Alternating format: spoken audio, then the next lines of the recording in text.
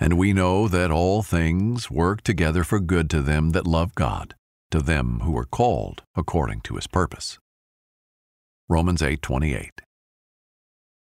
Lord, when I am walking in obedience to your word, I trust you are in control of my life.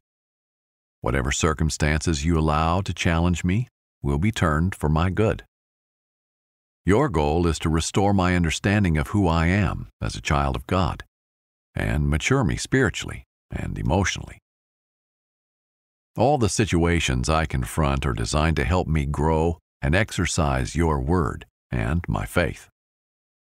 At first, they may seem overwhelming, but as I press into you in prayer and search your word for answers, I gain the strength I need to rise above what I am facing. Thank you for the new freedom on the other side of my difficulties. Amen.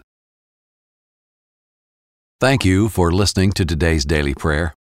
For more inspiration and an incredible message from our feature pastor, stay tuned to Pray.com's Sunday service.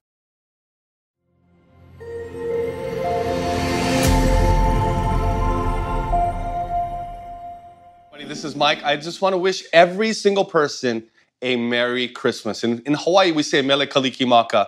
And for those of you who are watching this after Christmas, I also want to say Haoli Makahikiho, which means have a happy new year. So grateful to be with you 2022. And I don't know about you, but I'm looking forward to a better year. I pray God's peace, God's presence would be all over you today. And I just want to wish every single person on behalf of the Inspire Church family all over the world, Merry Christmas. We love you guys. You know, we get this opportunity not just to decorate with Christmas lights and trees, which I think are all so festive and so important, the presents and the gathering and all of that. But I also know this, that God is doing something powerful and amazing through this Christmas. I'm praying that the peace of God, that the joy of the Lord would be your strength this Christmas holiday season in the name of Jesus. So come with me to Luke chapter 2 in the Bible, where we're going to read about the birth of our Lord and Savior Jesus Christ. And in Luke chapter 2, the Bible tells us that at that time, Roman Emperor Augustus decreed that a census should be taken throughout the Roman Empire. And this was the first census taken when Quirinius was governor of Syria. So all returned to their own ancestral towns to register for this census. And because Joseph was a descendant of King David, he had to go to Bethlehem in Judea, David's ancient home. And he traveled to the village of Nazareth in Galilee, and he took with him Mary, his fiancée, who was now obviously pregnant. Here we've got a situation where God is orchestrating things in order to allow his son to be born in Bethlehem in the city of David. Now, this is problematic. We've got a problem here because Mary is in her third trimester. She is traveling all the way from Galilee in the north to Bethlehem in the south.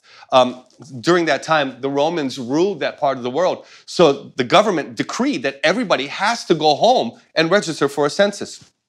Can you imagine the movement all over Israel of people having to go from one town to the other town by foot through caravan to make sure that they were safe when they traveled. So they never traveled by themselves. I know it's beautiful and it makes wonderful Christmas cards.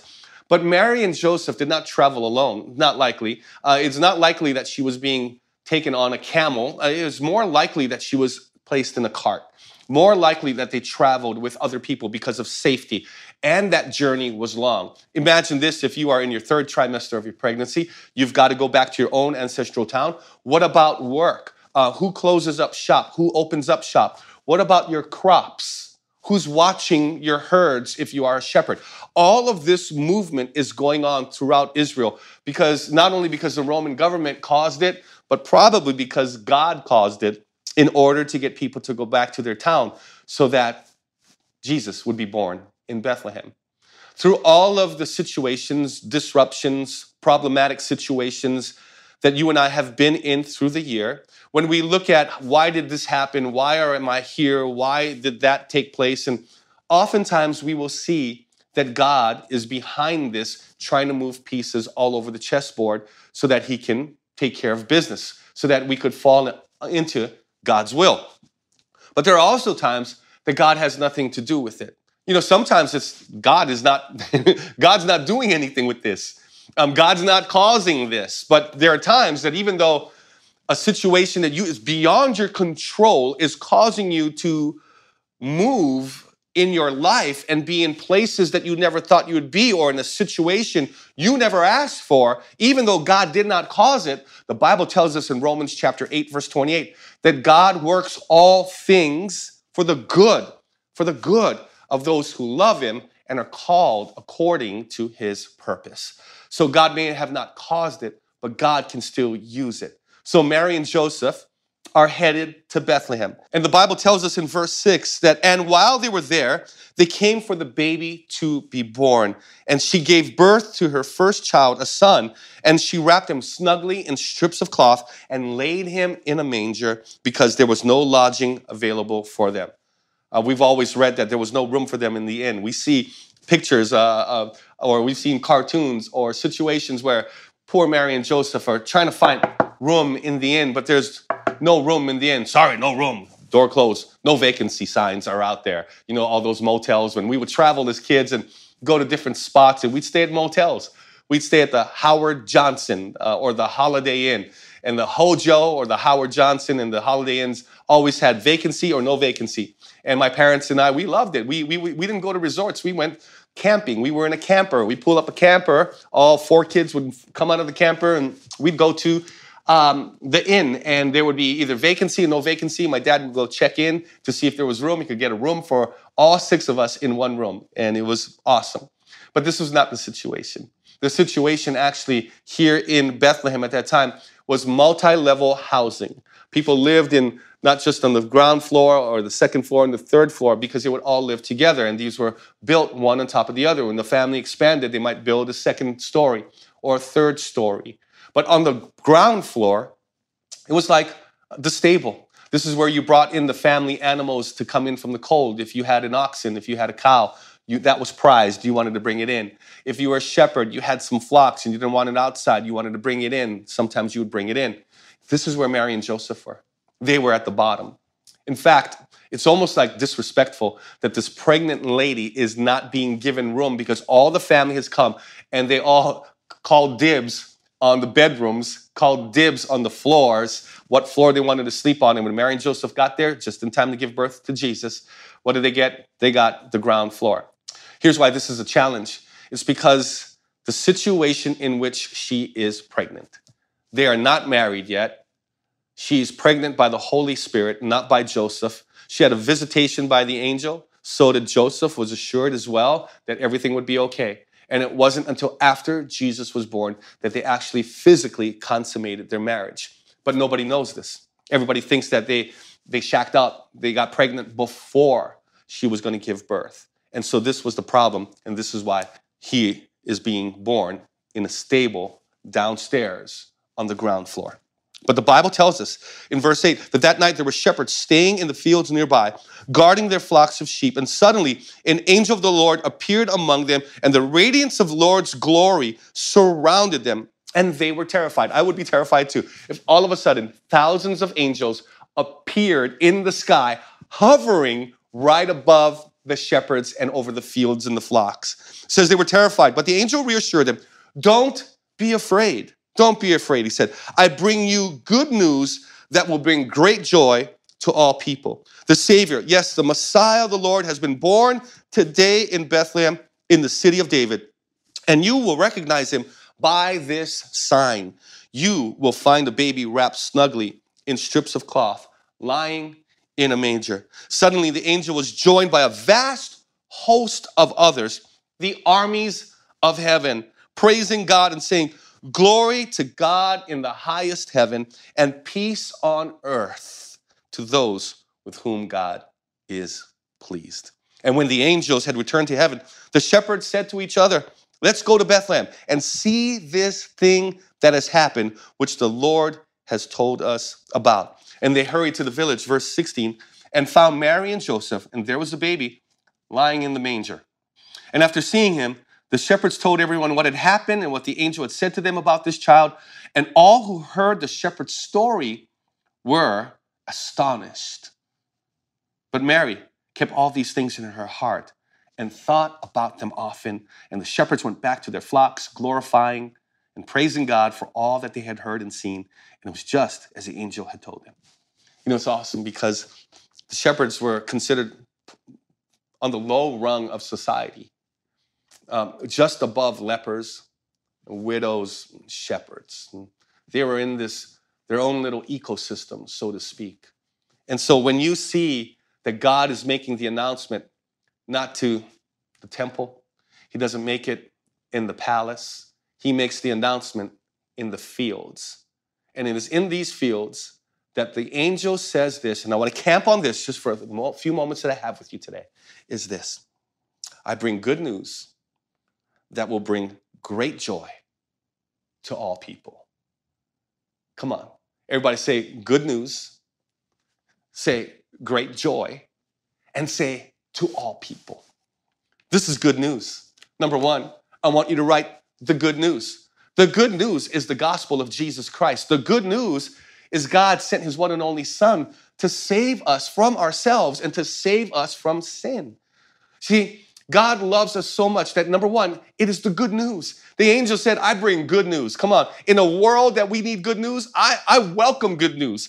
I don't like bad news. They say don't shoot the messenger. I totally understand that. But I don't, that's why the Bible says, how beautiful are the feet are those who bring the good news. And the good news is not just, hey, I've got good news for you. Things are going to get better in 2022. Hey, I've got good news for you. That business you wanted to start, you're going to get that loan. Hey, I got good news for you. You got that apartment that you've been trying to get. Hey, I got good news for you. You're going to get married this year. Hey, there's more than that. That's good news. But this good news is great news. And that good news on the circumstances of being under the Roman occupation and oppression, of having the aristocracy class of the Herods ruling over your country as well, and then having the religious leaders and rulers of the day, the Pharisees and the Sadducees, who were making life difficult by adding more burdens to people. How much more could the people take? How much more could they handle? How much more mandates and variances that are happening that's like, I thought this was almost over, and here we are again. I tell you right now that the people were ready for some good news. And the good news was more that would last for a week. It was more than something that would last for 6 months or a year. This good news keeps repeating itself for over 2,000 years, everybody. It's good news. And the good news of Jesus Christ, that God so loved the world that he gave his only Son, that whoever believes in him will not perish but have everlasting life. That good news came into my life when I was 21 years old. Seems so long ago, but I was 21 years old when I was brokenhearted. I was purposeless. I was suicidal. I was depressed. I had anxiety. I was angry. I had all of these things going on in my life because of some of the things that I created in my own life. And things were done to me as well. But I walked into a church for the very first time when my friends told me that I needed to go to church, and I did not want to go to church. I didn't want nothing to do with church. I knew I needed God, but I didn't know what church was like. Just like maybe you. Maybe for you, some of you, that you are apprehensive about going to church because you don't know what the experience was like, but you like online. Or maybe some of you that you said that you would never go into church before because you've been hurt before, so you never want to go to church. Or maybe you just don't understand what church is like. Or maybe you just don't know, and maybe it was never a priority in your life. But I want to tell you that it was in a church, that I received the good news of Jesus Christ, and I heard it for the first time. See, I'd gone to church my whole life, but it never clicked. Even though I stopped going to church from the age of 17 to about the age of 21, for that 4-year period of outside of that covering did enough damage in my life that here I was walking into a church because my friends prayed for me and they told me, you got to come to church. And finally, they were bugging me and I had to get them off my back, if you know what I'm talking about, because they were a little bit too much pressure trying to get me to come to the church. And then they went from bugging, and finally they went to bribing. My friend Brandon said, if you come to church, I'll buy you breakfast. And man, when you are a single father of a 2-year-old daughter, and you're trying to make ends meet, and you're like living just above the poverty level, and you got 3 jobs, when someone says free food, you go. And I went because, number one, I knew in my heart that I needed God. But I didn't realize that when I walked into church for the very first time, that I would hear the good news presented in a way that I would connect with. That God loves you so much that he sent through the virgin birth from heaven through a woman to earth to take on the form of a man, fully God, yet fully man, the Son of Man, the Son of the Most High. For God so loved the world that he sent his one and only Son, that whoever believes in him will not perish, but have everlasting life. And when I tell you, when I heard the good news, my heart received it with great joy. Like I'm talking about, that's not even in my vocabulary at the age of 21. That's religious talk, I thought to myself, but I did. I received it with great joy that God would love me. Like, I don't know where you're at in your life right now. Maybe you're not as broken as I was, but maybe you're missing something in your life. You know something's missing. It's not all there. You have these achievements. You have these relationships. Things are going good, feels good, but still something is missing. You know why? Because God created us that way. The great philosopher C.S. Lewis says that in every person that God has created a God-shaped void in our hearts or in our lives that only he was meant to fill.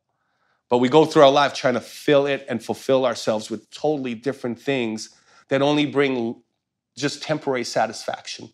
But Jesus said, I come that you might have life. John 10, verse 10, and have it abundantly. And that, my friends, is good news. Come on, somebody say amen. Number one, good news. Second thing, we bring great joy. This is going to be great joy. Good news that brings great joy. Great joy. This news is where we get joyful. We rejoice because of all that God has done. Our hearts rejoice over God loving the world, this blue planet here in the solar system that is going haywire and going crazy at times, and not just in America, but throughout the world and all of the darkness that's in this world. Man, the joy that came forth that day is repeating itself until this day. Joy. Number one, God's got good news. Number two, he wants to bring you great joy. You know, joy is not a feeling. Joy is a state of being. It's not a feeling, but is a state of being. Happiness is a feeling, right? Sadness, that's a feeling. And those feelings come and go. It depends on what you ate. It depends on how you feel. It depends on what's been done to you. It depends on what you've done. Happiness, it can come, it can go. But joy lasts. And joy is something that God gives you and comes from within. And it's also something that you choose. I choose joy. No matter what my circumstances, I choose joy. And I tell you what, it's not faking it till you make it. It's not that, I'll praise the Lord. Something terrible happened in my life, but praise the Lord. No, it's more than that. And good for you, for someone in the midst of your tragedy can still say, praise the Lord. Because that's what Job did. Job lost everything. And he said, yet I will praise the Lord.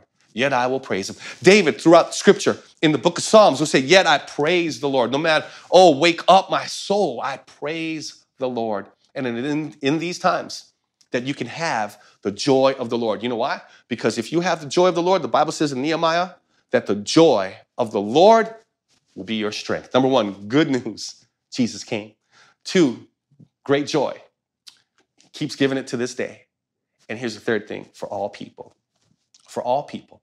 For you, for me, for everybody in this world, God has brought great news that'll bring great joy for all people. He came for Jews and he came for Gentiles. He came for Hawaiians, he came for Haoles.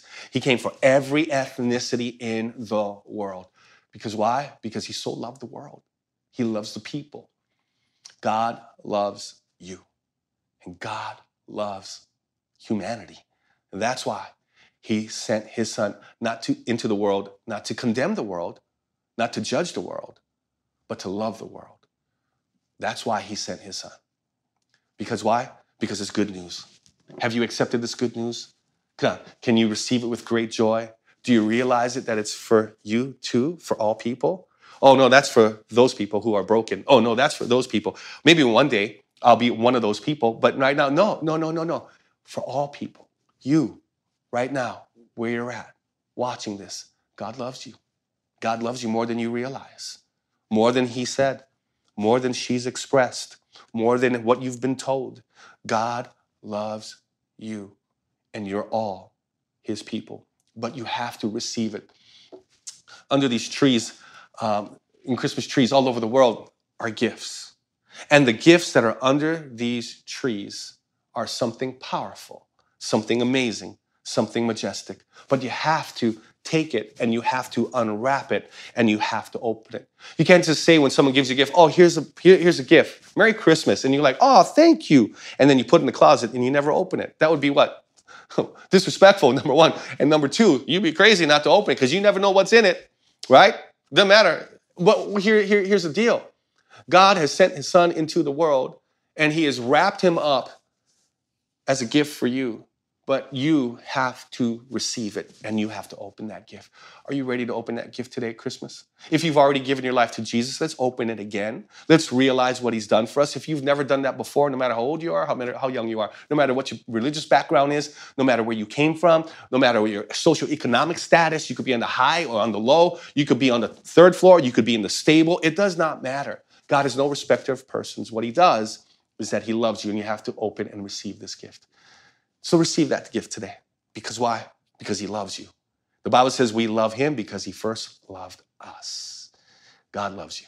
If that's you today, this Christmas, unwrap the gift. And what comes with that gift? Salvation. Forgiveness of all of our sins. Everything washed clean by the Lamb of God, Jesus Christ, who takes away the sins of the world. And that's why he came, to pay the price and the penalty for my sin and for your sin. Because he wants us to repent. What's repent?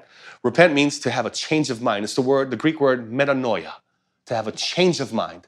God wants you to change your mind because he loves you so much. He wants to forgive you, wants to receive you, and wants to be in your life from this moment forward. So, if that's you, would you repeat this prayer with me? Say, Jesus, thank you for loving me.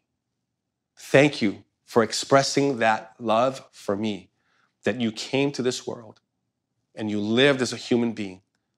You suffered on that cross. You died and you rose again, and you're seated at the right hand of the Father. You are my Savior. You are my Redeemer. You are my brother. And today, I invite you to come into my life, to change me from the inside out, to set me on a firm foundation when the world is shaking, that I can trust you with my life to change me, to lead me, to guide me, to mold me, to shape me, to love me, just as I am from this moment forward, to change my life, not just on the inside, but also on the outside, around me. Come into my life, take care of my family, my loved ones, guide us and protect us. Thank you that I'm born again. Say this, I'm born again. The old is past, the new has begun. I'm a new creation in Christ Jesus, created to serve you and to love you in Jesus' name. Amen. Hey, listen, if you have prayed that prayer this Christmas season, I want to welcome you into the family of God. Come on. Woo! That's the most important decision that you have ever made in your life. And you will never regret it, and you will be grateful and you'll be thankful. In a world like this, to have Jesus in you and with you, nothing like it, nothing like it. So, congratulations. I want to wish you a very Merry Christmas. From the Kai family, from the Inspire family all over the world, here in Hawaii, in Manila, God bless you. May the Lord bless you and keep you. May the Lord turn his countenance toward you. May he cause his face to shine upon you, to be gracious to you, and grant you peace. God bless you. We love you, and aloha. The podcast, The Bible in a Year with Jack Graham, is a moving and inspiring biblical audio experience that will help you master wisdom from the world's greatest book. In each episode, you'll learn to apply biblical principles to everyday life. Each cinematic episode is a journey through the Bible's most profound stories that will strengthen your appreciation of the Word and inspire you to keep learning. Listen to The Bible in a Year with Jack Graham on the iHeartRadio app or wherever you get your podcasts.